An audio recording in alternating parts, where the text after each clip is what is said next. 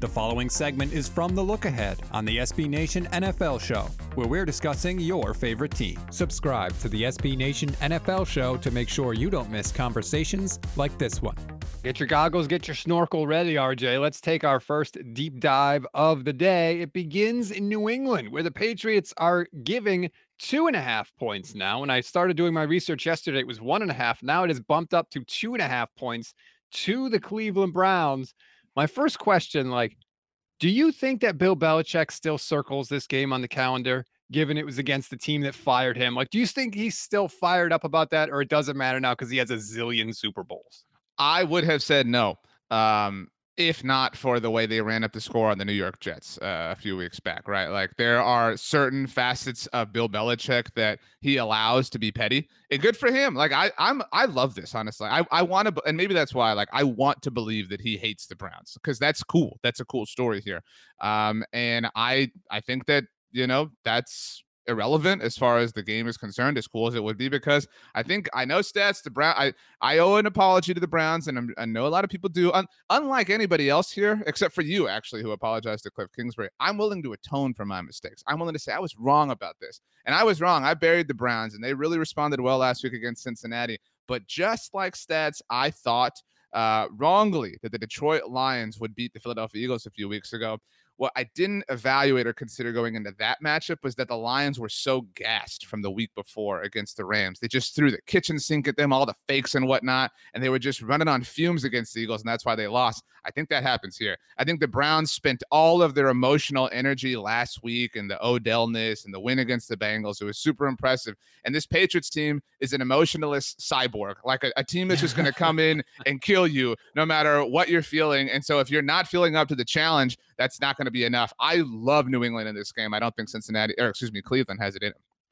Baker played well last week. He really needed to have a good game. I thought he did a good job. He's only played Belichick once in his career. He lost that game. Not that that tells you much of anything, but now he's got a foot injury. He's banged up. He's still going to play, apparently, because apparently you have to separate Baker Mayfield's arms from his body in order to keep him off the field.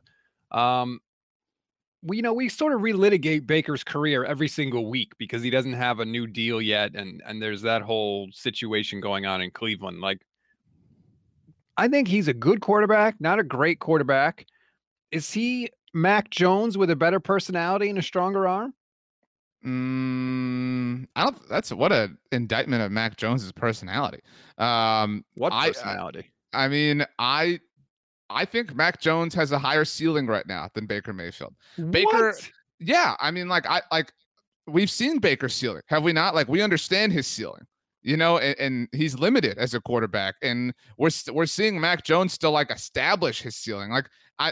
People play the game if you could have this quarterback, that quarterback, whatever. Baker Mayfield is a lot of fun, and I would love to be wrong about this, but we've seen that. We've seen that brick wall arrive, and it feels like that is potentially going to be the case this week against New England. Whereas Mac, we're seeing progress. We're seeing as somebody who can steady the ship, somebody who can, thrive in chaos, so to speak. And so I would totally take Mac Jones. In fact, I'm taking Mac Jones. I picked them to win this game. What I do think is interesting here, all due credit to Mac Jones, is the Patriots defense, which is starting to come alive a little bit. The Browns stats have the 5th ranked offense by DVOA. Patriots have the 5th ranked defense. Always when you get those matchups, that's where this game is won or lost. And that's why I will take Mac Jones, because Mac Jones won't have to be the one to do anything impressive. To be, to look at it, in that sense, the Browns have the 12th ranked defense by DVOA, where the Patriots have the 21st ranked offense. But still, all Mac Jones has to do is survive, and he's very good at that. Whereas Baker's going to have to pull something incredible off, and I just don't think he has that. This is a different team.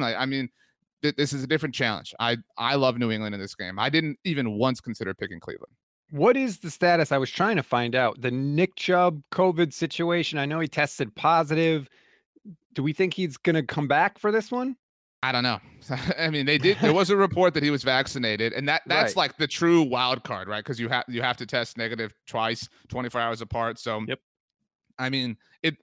There's no, I know you asked the question, but there's no way to guess. It would be truly guess. Some players have, some players haven't. It's just a matter of obviously the test results. And so with him maybe they stand a chance. But again, I mean, if your greatest asset is your run game, I think Bill Belichick can take that away. And I think that Baker Mayfield will be tasked with or without Nick Chubb, to beat Bill Belichick, and I don't think he can. I really don't.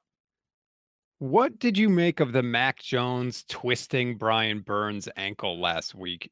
That's a sketchy play. And like he said, he thought Burns had the ball, but like even so, why are you twisting his ankle? That was a weird situation.